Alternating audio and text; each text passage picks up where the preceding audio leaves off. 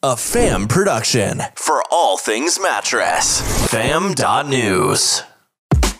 Welcome to Just Stories with BT, a show that brings you remarkable stories of success, comedy, failure, and redemption, directly from the people who've shaped the landscape of our professional worlds. You'll laugh, you might cry, but most importantly, you'll be motivated to keep pushing to become a better version of you. Just Stories skips the cheesy 10-step processes and long acronyms and gives you just what you want. Stories that truly matter and will impact your life. Meet your host, Brett Thornton, a father, retailer, speaker, motivator, and lover of storytelling. Your transformational listening starts now.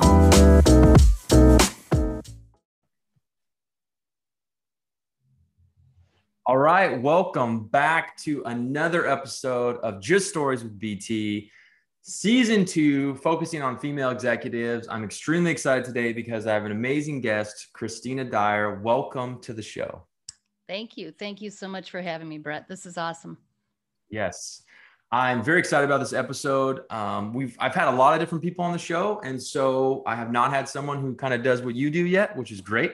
So I'll get to learn a little bit about that, and we'll talk about that in a little while. But before we do that, I love to introduce my guests for them, right? So you don't have the pressure of saying, "Hey, what do I say about myself? How do I make myself, sound cool without being cocky?" It's a whole issue that people go through. So I'm going to take that off your plate, and I will I will introduce you, and then afterwards you can tell me what I missed and fill in the gaps. Sound good? Sounds good. All right, everybody, listeners. This is Christina Dyer. So here we go. You ready? All right. So she was born in a very small town in Illinois. And she grew up in Wilmington, which has only 4,500 people. It's right off Route 66. As a child, she had a hobby of collecting stuffed animals. She had at one point up to 60. And my favorite part about this is that she had a rotating calendar of snuggle time, so that no animals would be left off the list of not being able to snuggle, which I love. We're going to come back to that. She grew up doing gymnastics. As she got into high school, she was into cheerleading, leadership retreats. She also had to take the bus from 40 minutes to get to school, because she lived in that really small town. And as she grew up and got her license, I'm presuming, she got her first job at the launching pad, which was literally like, think American Graffiti, old school, little Dairy Queen in a small town where everyone would hang out and park their trucks. So that's where she works. It's called the Pad. After that, she went away to college to Illinois State University, majoring in retail marketing. So right up my alley. And outside of college, she got her first job at Neiman Marcus in Chicago. Eventually, that led her to move to California in 1988, where she eventually met her husband and got married in 1996. So she just celebrated her 25-year wedding anniversary. So congratulations. That's amazing. During that time, she also got her master's at Fullerton State University, which is like right by our offices, which is great. She has 3 sons who are now 17, 20, and 21. So congrats. You've gotten them through the crazy times. She started out in child protective services, which is obviously a very difficult job. She was getting a little burnt out. She had an opportunity to go on Dan Rather's 48 Hours, which is a show. Yeah, I remember my parents watching it when I was growing up.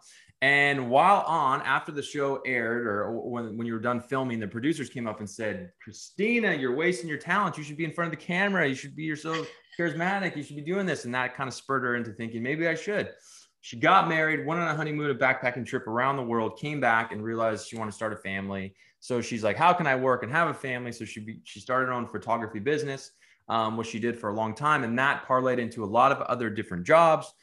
She became an executive studying critical human performance issues for different companies that led her to become the founder and CEO and start Noble Adventures in 2008, which she still has today. And she helps CEOs and executives and senior leadership align and drive people forward for success. And recently she partnered up with Hernani Alves, who's one of my close friends, who's an amazing, amazing business person. And so I'm really excited to talk about that as well. And here we are. And now in 2021, you're on Just Stories with BT podcast. Wow. How'd I do? That's kind of amazing. Thank you for that. That was a lot. You gave me like a lot of So, info. And I was like trying to figure out how do I get am this I all in there. frozen? But what did I miss? The only thing that was off just a little bit was I started my business in 2008 as Christina Dyer Consulting, doing consulting for corporations. Noble Adventures wasn't birthed until really 2018. So it's gotcha. still pretty new.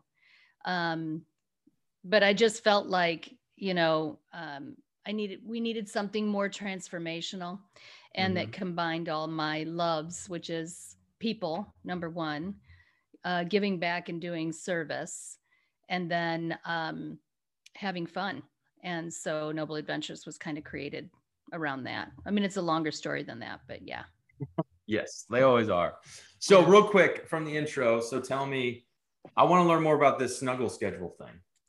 So was this like a chart on your wall? It was a chart. So I had a dresser that was one of those armoires, right? Yeah. The drawers below and then the armoire. And I just had so many stuffed animals. I still have my first stuffed animals sitting over there on my shelf. And his name was Bimbo. He's a little blue elephant. I got him when I was 4. Wow. So I had a hard time like pushing them off the bed and letting them lay there and kind of stare at me. So I just created this chart and I thought, okay. And I would just kind of rotate and put 2 in bed with me every night and I would sit them up. And, you know, I just think it kind of reflects on my care about people and making sure that people feel that they matter and that they're necessary and that we all need connection. Yes. To be honest, I mean, that's kind of been my through line in my life. Yeah, absolutely. I love it. I had my she's gonna hate me for saying this. Hopefully she doesn't listen. Well, hopefully she does listen and then she still hates me. But my sister, she had a glass dog collection as a kid. Yeah. These little glass dogs, right? And so it became this thing where, you know, my aunts and uncles and my grandma, and like when she was little, it was like, oh, she likes these little glass dogs. So they would buy them for her for like birthdays and stuff. So then eventually she aged out of like not wanting glass dogs anymore, but it was like this thing. And so but she didn't have the heart to tell people, right, you know, like, I don't like this anymore. And so she'd keep getting them for presents. And I would laugh so hard because I knew inside, like, she hated it, but she would never say anything, you know? And so she had this giant collection. And now we still, as adults, like, I still make fun of her for it all the time, you know? I'm always like, oh yeah, you know, talk about the glass dog collection. It's one of those things where you're like, oh, you know, I really want an iPod and they're giving me glass dogs. So there was one other thing that you didn't mention in your intro, but I read about in your kind of bio on LinkedIn, was this time that you worked with that Foundation for Rwanda in like 2008. I wanted to hear more about that because we might have some connections in common. So how did that come about? What was that all about?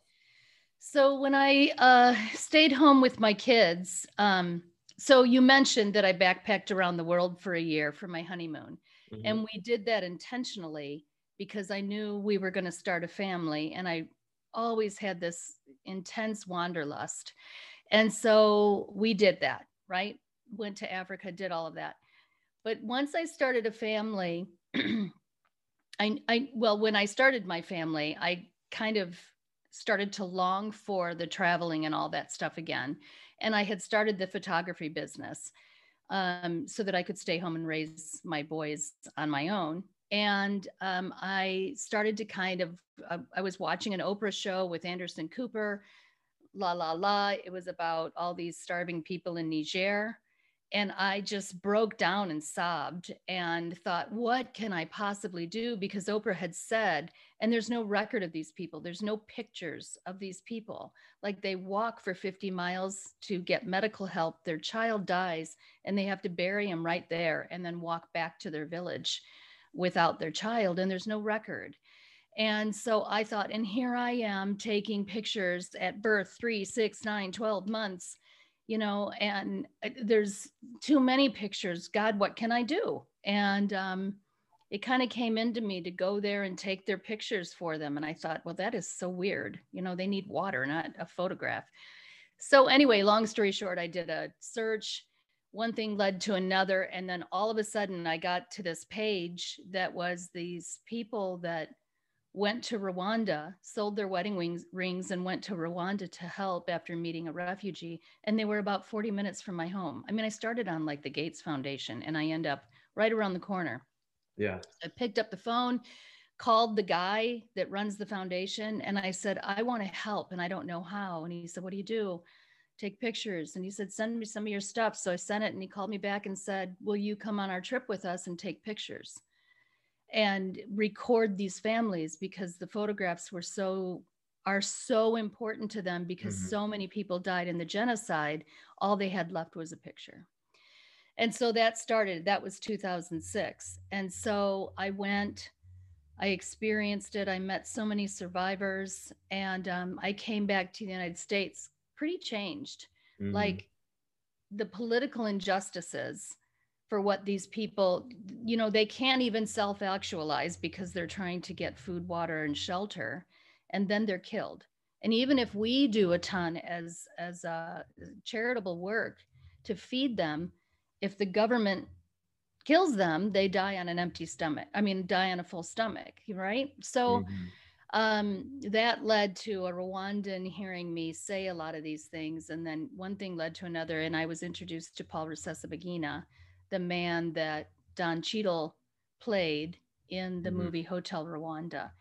And I flew to New York and I met him and some of the ambassadors during that time to Burundi and Rwanda, and heard a different story about what happened, and decided, and then Paul asked me to work for him. So then I started to run his nonprofit, and our focus was working with widows and orphans, and then trying to get a Truth and Reconciliation Commission, similar to what had been done in South Africa with with Bishop Desmond Tutu. And so that lasted a couple of years. It was kind of a scary time for me.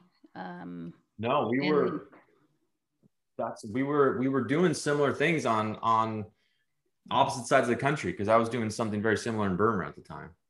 So I had we made a documentary film on the genocide that was going on inside of Burma with the Karen people at the exact same time, 2006, 2007. But the group that funded us to go was called Invisible Children, which had produced that amazing movie that was on Oprah and everywhere about the child soldiers from Rwanda.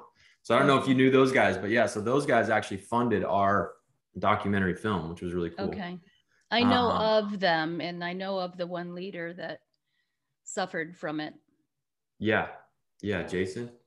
Yeah. So yeah, pretty incredible times, but yeah. And it's, those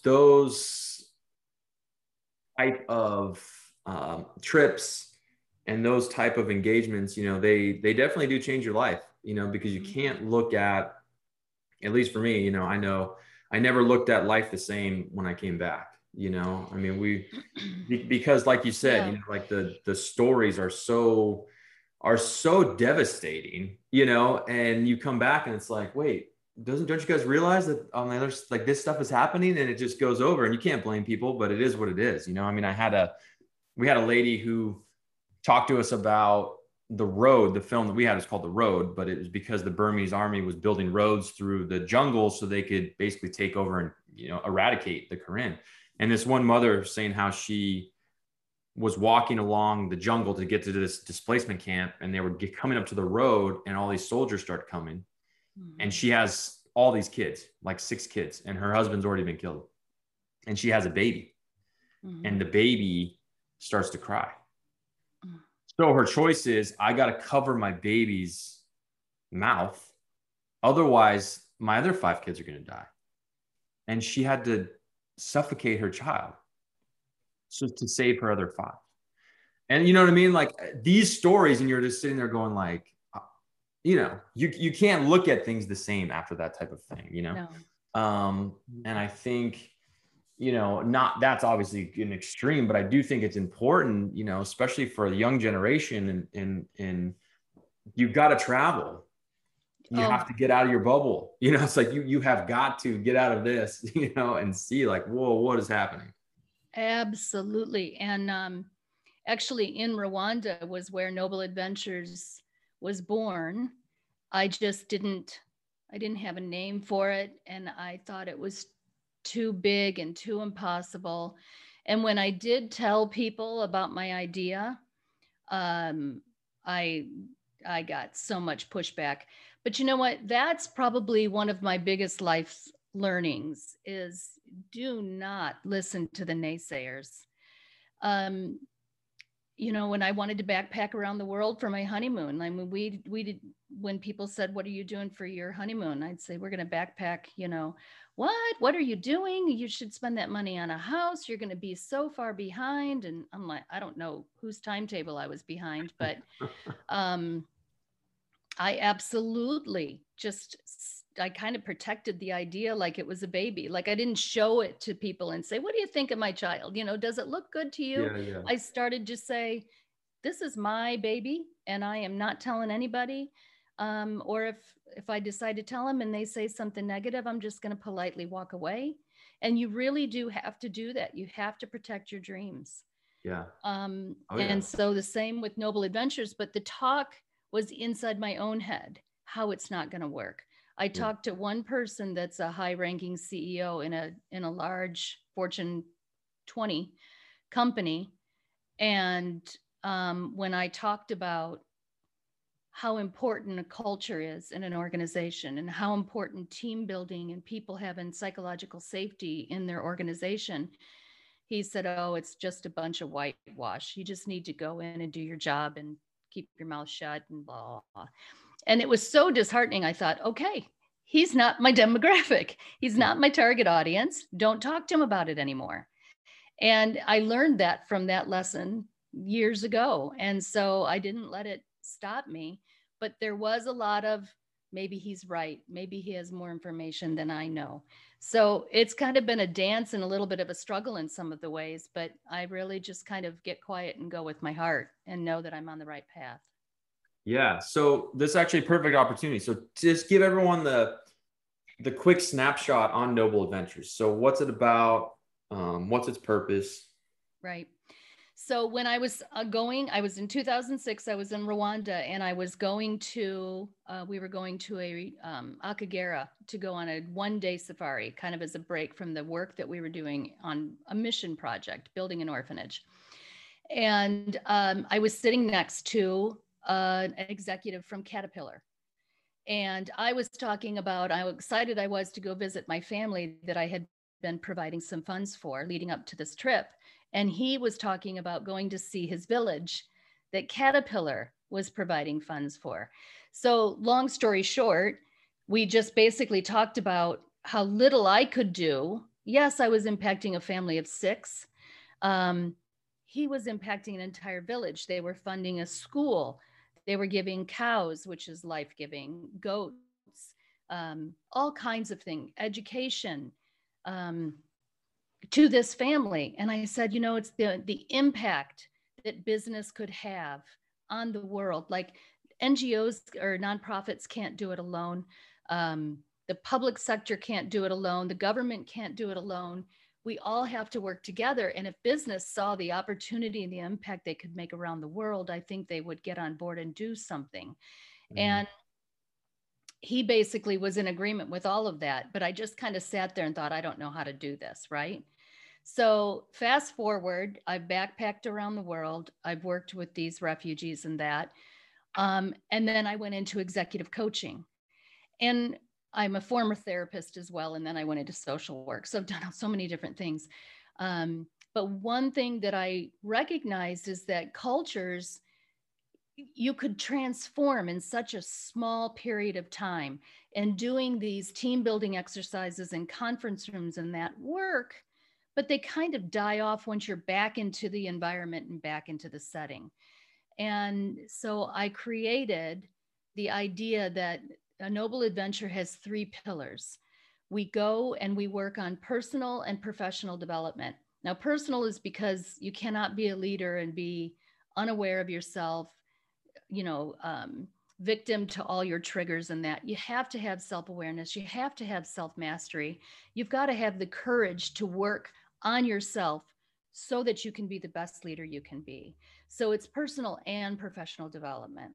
The second pillar is not doing fake team building or development in a fake ballroom somewhere in Chicago, but it's actually going out and serving others and taking on that role as a servant leader and working side by side with people on a mission that is going to, or on a service projects that's going to have some impact, putting in a water supply, building a school, building an orphanage. And, it's just a day or 2 or 3 that we do the project.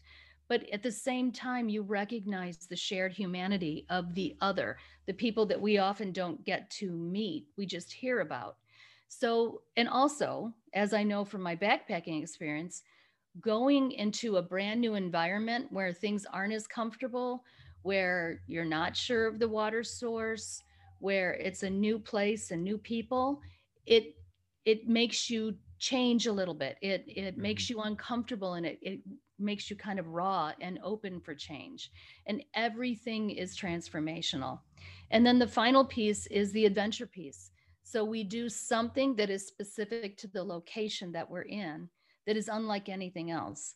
So like in October, we're going to Mexico for Dia de los Muertos, where the festival was born in the traditional city of Pátzcuaro.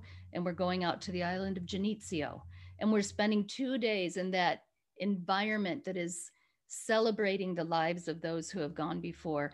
So the whole entire week is about transformation and meaning and purpose. We're going to examine the values of people. And so that was born in Rwanda when there was so much going on for the first time. Some of us were seeing poverty, and we didn't have any room to process what we were experiencing. Some of us felt bad about what we were seeing. We had a lot of guilt about what we had versus what they had. And we processed this on our trip so that you come out richer, stronger, better, and you know what to do with the experience once you return to the United States. So that's awesome. A noble adventure. And so these are companies that will send leadership groups, or what? Yeah, the ideal situation is to have an executive leadership team go, because then each one of them is responsible for a department. And if they want to come back and go with their smaller team, that's fine. The one that we have coming up is a couple of different people from one company. There's a couple of different people from another company. And so the unique one about this is that we're going to do something called teaming. And it's really getting people to know each other quickly and becoming a unified team all at once.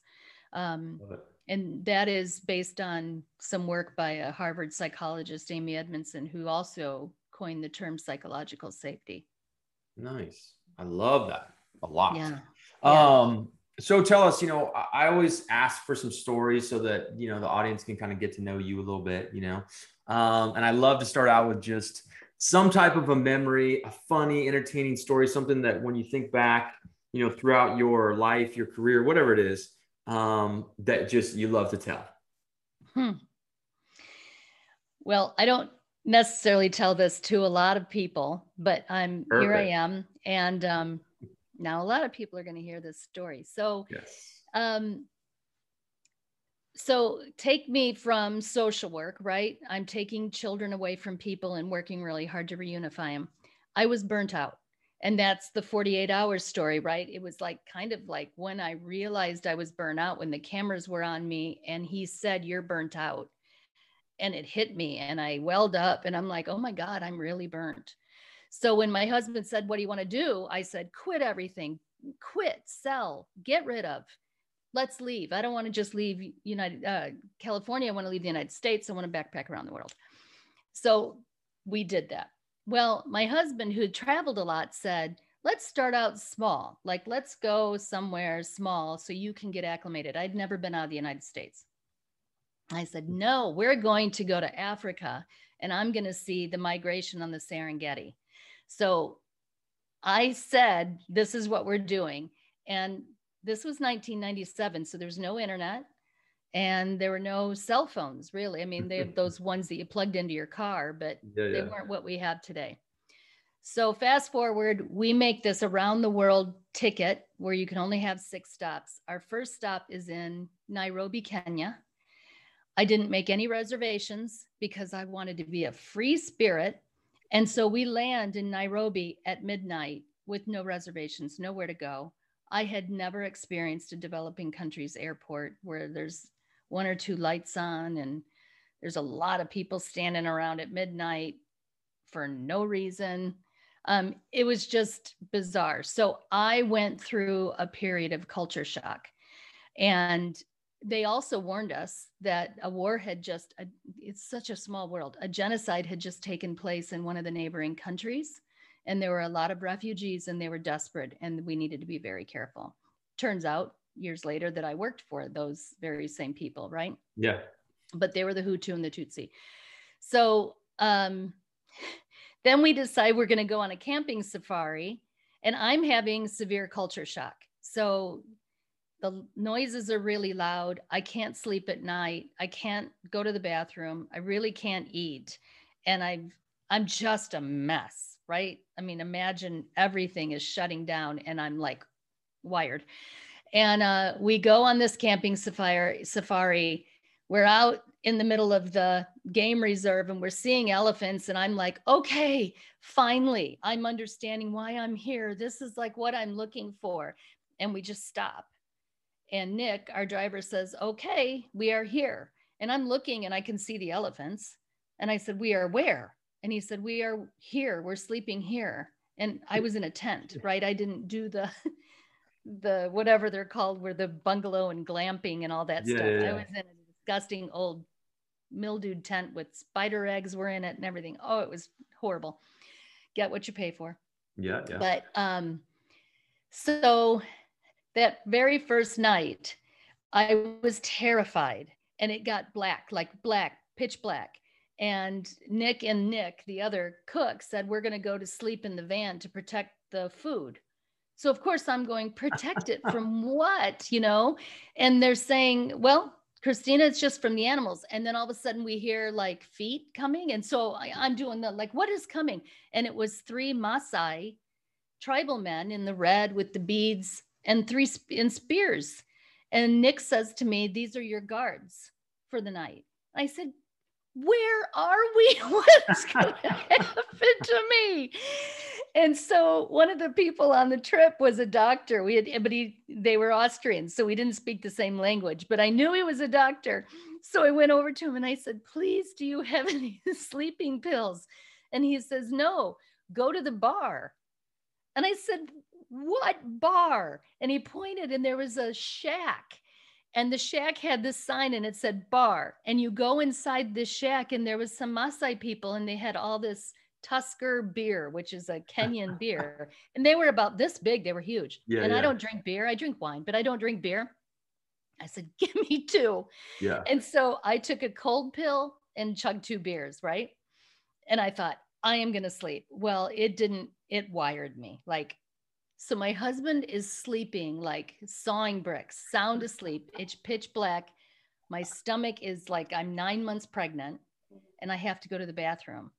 And I'm like saying to him, you've got to wake up. You've got to help me. He's like, just go out there. I'm like, I don't know what's out there. Like there's elephants and I'm hearing hyenas, which if you've never heard them, they do this thing. And I'm like, they are looking for food. I am food. I'm not going out there alone. And he's like, I'm not, nice husband. Yeah. He'd be out there now today. I wouldn't put up with it. But then I said, okay, so he's laying there, I'm laying there. And I remember that movie, Doc Hollywood with Michael J. Fox. Yeah.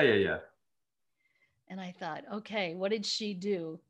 She went out and she kind of peed to ward off the scent. So I thought to myself, that's what I need to do. I'm not going in an outhouse that who knows what's in there.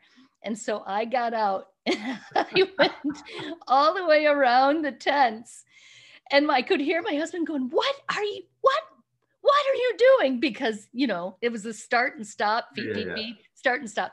So I got back in and I will tell you, that was the start of my trip. I got in, I was like, I did it. I went to the bathroom. I saved our lives. I didn't sleep the rest of the night, but I saved our lives. Yeah. In my mind. So then fast forward to, we separated with the Austrian couple And we traveled for like 4 more months, and they said, come to Austria when you get here. So we met them in Innsbruck. And the first thing Dieter said to me, he walked up to me and goes, Christina, we needed you in Tanzania. We almost died. We needed you to pee around the tent. And then he went on and told us what had happened with him. But that is like my victory story. Oh, yeah. That, you know, I had to overcome so many fears to do that. And many, many, many more things happened, of course, but that was a big victory for me, you know, so I had to face my fears and pee around the tent. So, oh, that's so good. Isn't that a wonderful female executive story? Yes, perfect. We got the trailer for the episodes. That's done. Right. We got it. Yeah, I remember when we were filming in Burma, we met up with this guy, Rocky, who was like the head of their military. And he went to college in the States. So he spoke English, which was awesome because a lot of people didn't speak English. Right. And so we were like reveling in him, and we were telling him stories, and we're walking on this hillside pretty close to where some of the fighting was. And he's like, thank you guys so much. And we have this like kind of iconic picture of all of us with cameras and mics, and we're walking, we're all in like camo gear. And I remember we're all young kids, you know, in our 20s, no caution of any idea of how serious it is.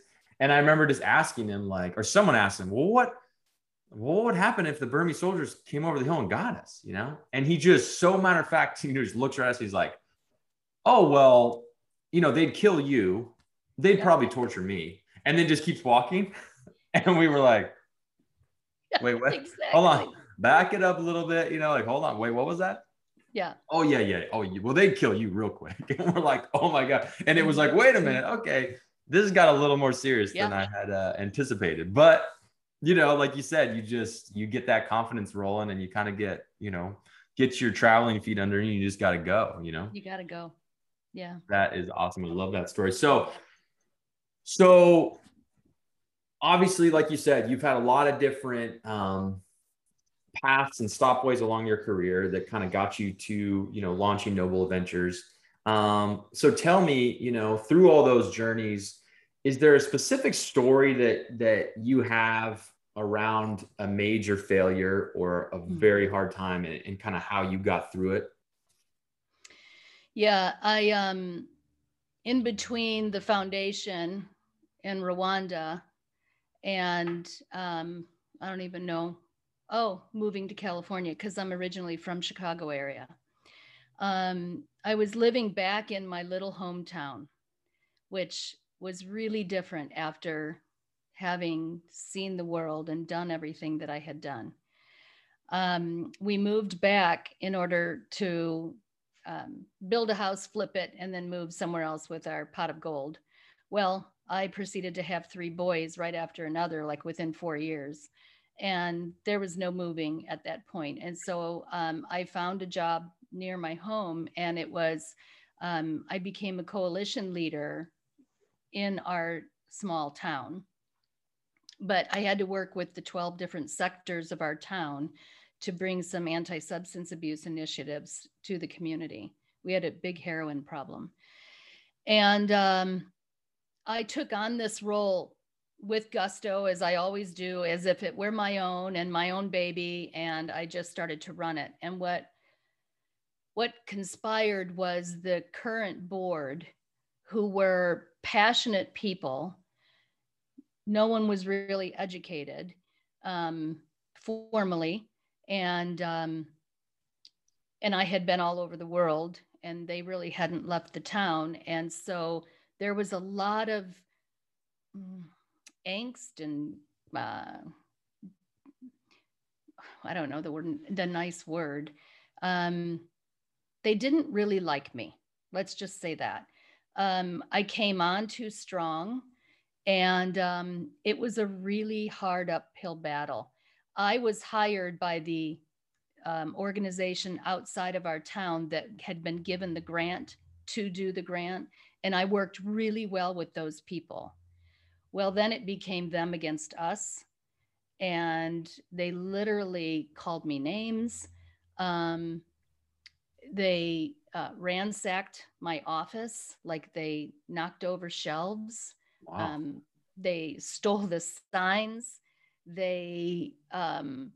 I went to approach one of the people to say, what is going on? Like, how is it getting to be this bad? I knew things were getting bad when they would walk out of meetings.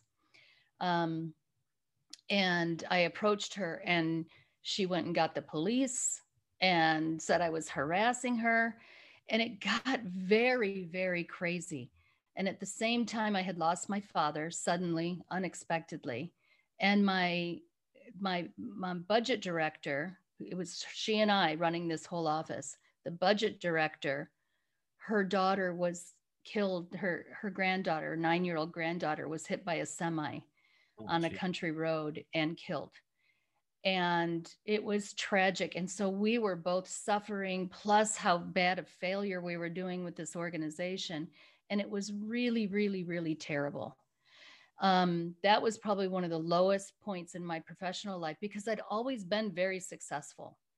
And, I really needed to have a come to Jesus with our board and figure things out. And the board resigned. The entire board resigned. And so the city sector leaders really enjoyed working with me and liked me because they felt like I was getting things done. Mm-hmm. And then the coalition had to vote a new board in, and we had mediators come in, and they voted a new board in. And then eventually I had to move to California for my husband's job. And so I quit the position and I left. And then since that time, it's really interesting. My coworker, she said, Christina, we didn't love them enough. And I said, love them? Like, that was the last thing I wanted to do. Yeah. And she explained to me that that's what was lacking was love and respect. We thought we were being respectful, but they expected us to give permission, to get permission for us to do what we were putting into place. And we didn't do that because it made sense to us. And so that was like the hardest time in my professional life. And I actually created a method of working with people. I call it the CALM method. And I created it based on that very, very bad experience. And the CALM is an acronym, but the L is language and love. And it is watch your language, watch how you speak to people, watch whether you're being condescending or curious. Are you asking condescending questions because you already know you have the answer? Or are you asking them because you genuinely want to engage with this person and hear what they have to say? And if you are coming from a place of love, then we know the way that you're going to ask the questions. And we know that you are looking at that person as a human being and that we have a shared humanity. And I was so blown away by their initial reaction to me. Like, one of them didn't even show up for the interview because apparently I grew up with her. I don't remember her, but I grew up with her, and I was mean when we were in kindergarten or first grade. I'm not kidding you. And I was mean to her then. And so she had never liked me. And it felt so middle school to me that I thought, okay, I apologize, but we're adults now, and, move on to that. So long story short, after I had moved to California, I actually went back to visit, and one person came to me and apologized and said, we were totally wrong. And I basically said, no, I was wrong in my initial reaction. I got a letter from one of the men on the board who said, you were right. We were petty. We were childish. We did this. We just couldn't see beyond our own, like, this is our job, job. And so that was a big learning experience for me. It was really, really painful. And me, the supervisor and the budget director, still, when we get together, it's kind of like war.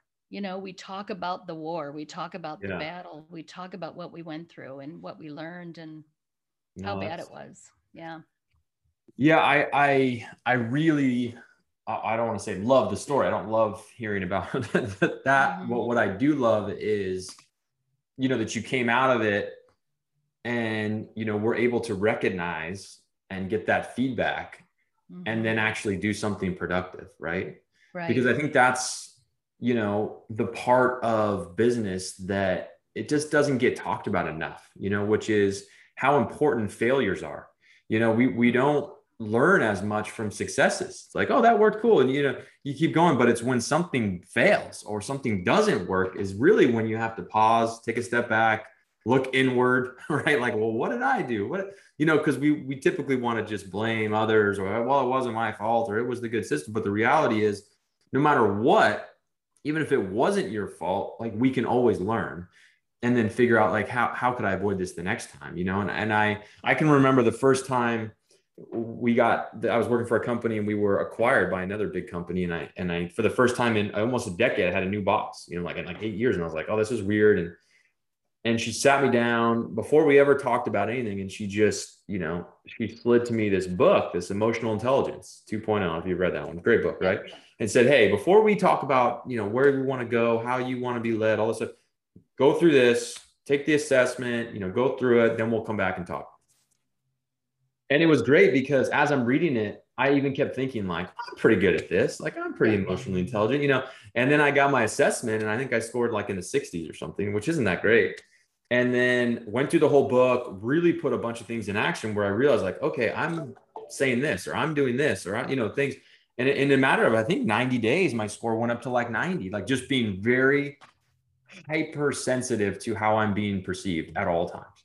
And realizing obviously we're intentional too, to make. I wanted to get better at it. I was like, shoot, I don't want people to think I'm a jerk or think I'm not paying attention or think I'm condescending or, I was always, coming up in sales. It was like confidence is key. You got to be confident, right? Like in the sale and the meetings and the whatever.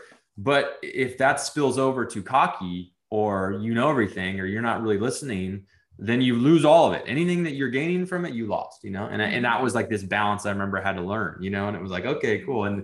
And when you did those assessments, like the blind assessments, that was what really got me, was that some of the people that worked for me, were saying, Brett will come across this way sometimes. And I remember being like devastated, couldn't sleep, stay up all night thinking about like, oh my God, how have I been doing this? Or I've been hurting people's feelings, not intentionally, but just, it rattled me, but to your point, then to come out of it and be like, okay, I'm going to change. I'm going to do something different. I'm not going to let this happen again. And I always tell people the number one thing you can do in any communication of any kind is control your tact.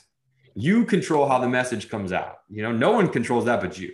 So, and that's why I'm a huge fan of always get on the phone or get on a Zoom as opposed to a text or an email, because then you lose the opportunity to have tact or to have, to make sure you're being interpreted like you want to, you know what I mean? Exactly. Yeah. Because tact will ruin things super quick. Yeah, absolutely. So tell me and the listeners, those are obviously, it's a struggle, right? But as you've, done all these different things and eventually, launched Noble Adventures, what's a story that you can remember that was a moment when you were like, wow, I'm having some success. Like this feels great. Is there any story that sticks out? Yeah, it's actually a recent story. So, on my own dime, right? I flew to Honduras to build up a project partner. I had a project and I needed the partnership and I needed to see the place and experience the place and feel the place. So I went to Honduras, did all the work around that. Then a month later, I flew to Mexico, did a service project, got to know the people, the place, all of that, and was so excited to launch the trip. And then COVID hit. And I was devastated because I was like, okay, we're finally moving forward. We're finally getting some traction. And Honduras was tough too, because, every time you turned on the TV, there were caravans from Honduras coming and who's going to go? And I got people to go and everybody was excited to go. And then COVID hit. And I thought to myself, okay, I can't do this anymore. Like I can't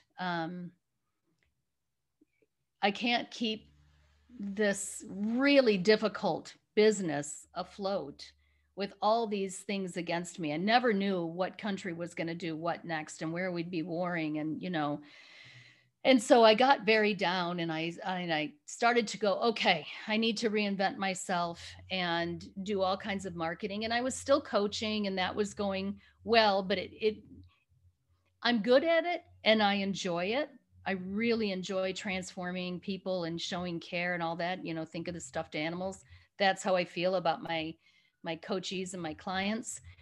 But I really wanted to start to break down barriers of bias and, you know, our unconscious bias and our fear of the other and all these things that have stirred the pot socially in our world. And I just felt trapped that I couldn't do that. And so I actually was having dinner with Hernani one night, and we were talking about different things and different projects. And I said to him, hey, how would you like to do this and this and this? And he says, no, I don't really want to do that. Like, life's too short. I don't need that. I'm not going to do it. And I said, well, to be honest, I don't really want to do it either. What I really want to do is, and I explained Noble Adventures. And I said, my heart just beats when I think about it. And he said, now that's something I would do. And I said, what do you mean? What will you do? And he said, I would love to partner with you on that. I would love to do this. This is incredible. You know, I'm former CEO of a big company. I would do this. There are people that could be helped by this. And that was one of the biggest boosts to my success and to my my confidence in the fact that this was going to work. And since then, we have just skyrocketed. And I don't know what it really was that we have skyrocketed. I think it's just that there's a divine timing in everything. I'm a firm believer in that. And the time is right. And I think our world is ripe for this kind of change. I think we're becoming a more conscious world. I think all of the stuff that we've been through over the last few years is an awakening and an opportunity for us to grow and change and really recognize, you know, the pandemic showed us that we are really borderless and that we are one big system and we are one big planet and that we are all in this together. And I think that companies are starting to recognize it's not about performance, it's about people. And it's not about hierarchies, it's about working together in collaborations. And parents, I think, have found a new respect for teachers because they realize it's not easy to teach. You know, you got to say the right things to your kids. And so this has been a huge paradigm shift for the whole world, and it just feels very ripe. And so I'm thrilled and I'm excited about the future and this whole, as bad as the pandemic has been in the world. And I'm a Rotarian and I run I am the International Service Director for 36 clubs. So I see projects all over the world, especially India, that's really been hit hard by COVID. And our country, you know, 500,000 people died. So there has been a few positives, and those are what I'm looking at, is that I think the world's ready. You know, I think that we're on the path to healing. So no, I couldn't agree more. And that's why I wanted to have you on the podcast, you know, when Hernani reached out about what you do, you know, because I think it's not just people, but I think the cutting edge and the great organizations of the world are understanding that culture is, you know, it's more than just checking off some box that, we did a bowling night or what, you know, it's if you want true, meaningful relationships and a deep culture of understanding and support and love, like, you know, you've got to do things that allow people to get those bonds close, you know? Yes. And I think, you know, I had a podcast last month that I did a talk on my, my belief, which is that experiential giving is the best thing that companies can do, which is It's not just donating a check to, you know, whatever. It's basically, hey, how can I provide my customers an opportunity to purchase or engage or do something that then has this other thing? Hey, then we donate to foster kids. And then because of the donation, it's actually employees that go, and then they're the ones giving the beds. So then they feel empowered and great. You know, it's like this circle where everybody wins and elevates, you know, everybody wins and elevates. And those things don't just happen with some donation or something, you know, like you said, you got to get out of the office. You got to go to the event. You know, I mean, I've been a part of so many giving events in my life, and I can remember all of them. Yeah. Every house I built in Mexico, or every, food bank I went to. Why? Because those things is what actually makes our hearts tick. Doing things for others is what is really fulfilling, right? Like, I like giving gifts to my kids at Christmas way more than I like getting a gift, right. And I think as adults, we start to understand that, but there's just a lot of companies, I think, that just haven't quite grasped it. But it's definitely, I think, coming. Well, and those companies that have to, millennials are really focused on purpose and meaning and wanting companies that do well in the world, right? And so not only will you retain your employees longer when you give them these kinds of experiential leadership development kind of trips. It's not just a trip to Hawaii, but it's an experiential development trip. Mm-hmm. And it's not a gift like a reward. It is an expectation that I'm going to put you in an environment, and I want you to be the best person that you can be to come back and have that kind of energy be good for the company, right? But it's also a great retention, but it's also an attractive company that does those kinds of things for their employees. And I've heard, with the unicorns, a unicorn is somebody that can code and develop and design stuff that they also have the security clearance so that it can work for the government and do all these heavy duty projects. And those people are really hard to find. I've heard Apple and Google give trips to private islands and stuff to get them to sign and be part of their company. Yeah. And so it really does make you stand out as a company, as somebody that does really extraordinary things and goes beyond the expectation to develop their people and to care about their people and their people's lives and well-being. Yeah. And that's what this is about. Love it. And we have trips all over the world coming. I mean, my husband and I are going to Bali in a few months. We're going to go to Nepal, to India, to Uganda, to Honduras. I just had dinner with partners for Peru. We have incredible trips coming up, and there's so much need in the world. And there's so many people that are so thankful for any help you can give, right? So it really is noble to work on yourself, to work for others, and, then come together and bond and have fun doing it. They'll be friends for life. Absolutely. I love the idea of combining, multiple executive teams too, because there's something about, getting peer-to-peer feedback from someone who, you don't know, and they don't have any, objective, other than, hey, you help me, I help you, let's learn.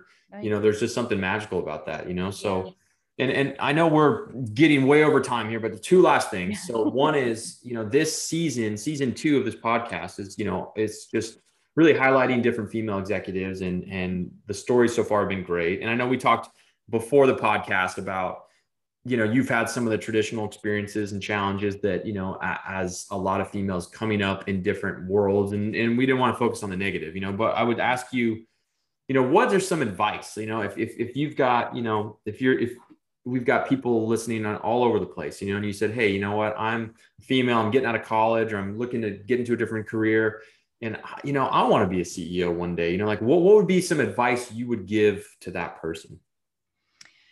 Well, for somebody coming out of college, especially, I can say pretty practical, a couple of things that is very practical.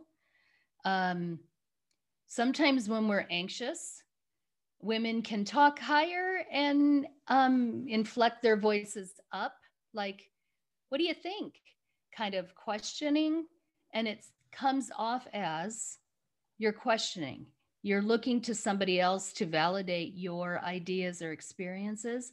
So make sure, this is really kind of practical. Lower your voice, take a deep breath, and don't swing up your voice as if asking a question. Make sure that you're firmly rooted in your own sense of self and your own voice, and end your sentences with a period and not a question mark.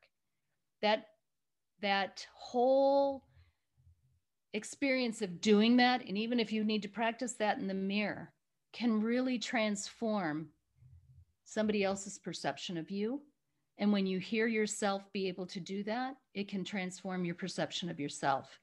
Stand in your power. There's that, I think Amy Cuddy wrote about starfish position. Spreading your arms and legs as far and wide as possible makes you feel more powerful. Do that for a minute before you go into an environment. Don't shrink down, but stand and hold your ground. I remember when I was younger, I didn't know anything and I was just quiet. And when I finally got comfortable, somebody said, "My God, you've grown." And I thought, I haven't changed at all. But what has changed is my confidence in what I already know is coming forward because I'm articulating more. But it's not like I didn't have that wisdom before. I wasn't expressing it. So that is probably one thing. Also, in the same vein, when you're sitting with a group of 3 or 4 men and you're all talking and somebody says, "Who's going to take notes?" Don't be the one that takes the notes, because you will get looked at. You will get looked at. Don't take the notes. Look right back at them. Like, are you going to do it? Don't make the expectation that it's going to be you. And don't be too nice, because we're socialized as women to take care of people and to be very self-sacrificing and self-serving. If you love taking notes, by all means, take the notes. If you don't want to and you're going to be angry and resentful about it, absolutely do not, because that energy will come off. So it's what I'm saying is very behavioral. And it's just kind of get to know who you are and who you want to be and look for success. Somebody said success leaves clues. Emulate who you want to be. I very often say, what would Oprah do? Because I so respect her. And that's what I do. And just be confident. I guess that's as good as I can give. And it doesn't really have anything to do with men indirectly, because men are in the game too. Men have insecurities just as much as we do. But like one of the things that you said when you're selling, right? You've got to be confident.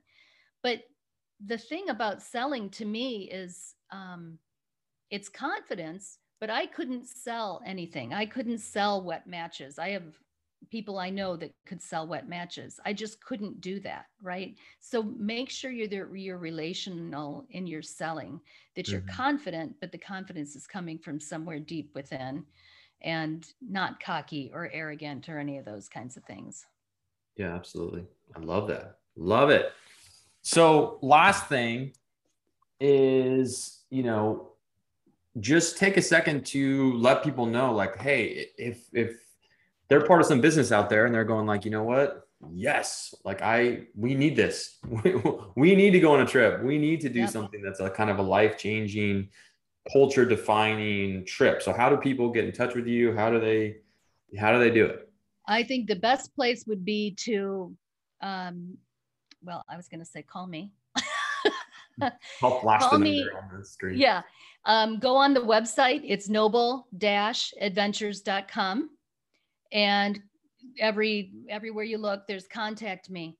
But what is, because I would want to have a conversation with you, and I want to know what it is you are wanting, because all of our trips are customizable. If you have, let's say you're a multinational and you're moving into maybe the South American market, we could go to Costa Rica, we could go to Honduras, we could go to Belize, anywhere that you feel safe and comfortable. Any kind of project you're working on, if you're a water company, we could do a water project. Like I said, I have partners all over the world. Or you're an education company and you want to do something with children. Everything and anything can be customizable. The days, the number, and then we want to make sure that your objectives and your outcomes are met. And so this whole journey can be designed for you and for your team. And we will thrive on that kind of an arrangement and a setup. And that's what we're here for. We really want to make it transformational. What it would take you 6 to 7 months to do with constant repeats, meetings and that, we can do in a week. And then we can come back in 3 months, 6 months and have touch points to make sure that the learning is sustainable. sustainability is a huge factor for me, because I don't want to be another binder on the shelf. Somebody said that's just shelf help instead of self-help. But, you know, we've had all these binders of things that we've gone through, and we don't even remember them. We want you to remember this. You will design a token, kind of a totem, not a token, a totem that has some meaning for you and your company. And every person gets that totem to sit on their desk or sit in their home, so that they are remembering what is the chief takeaway from this experience.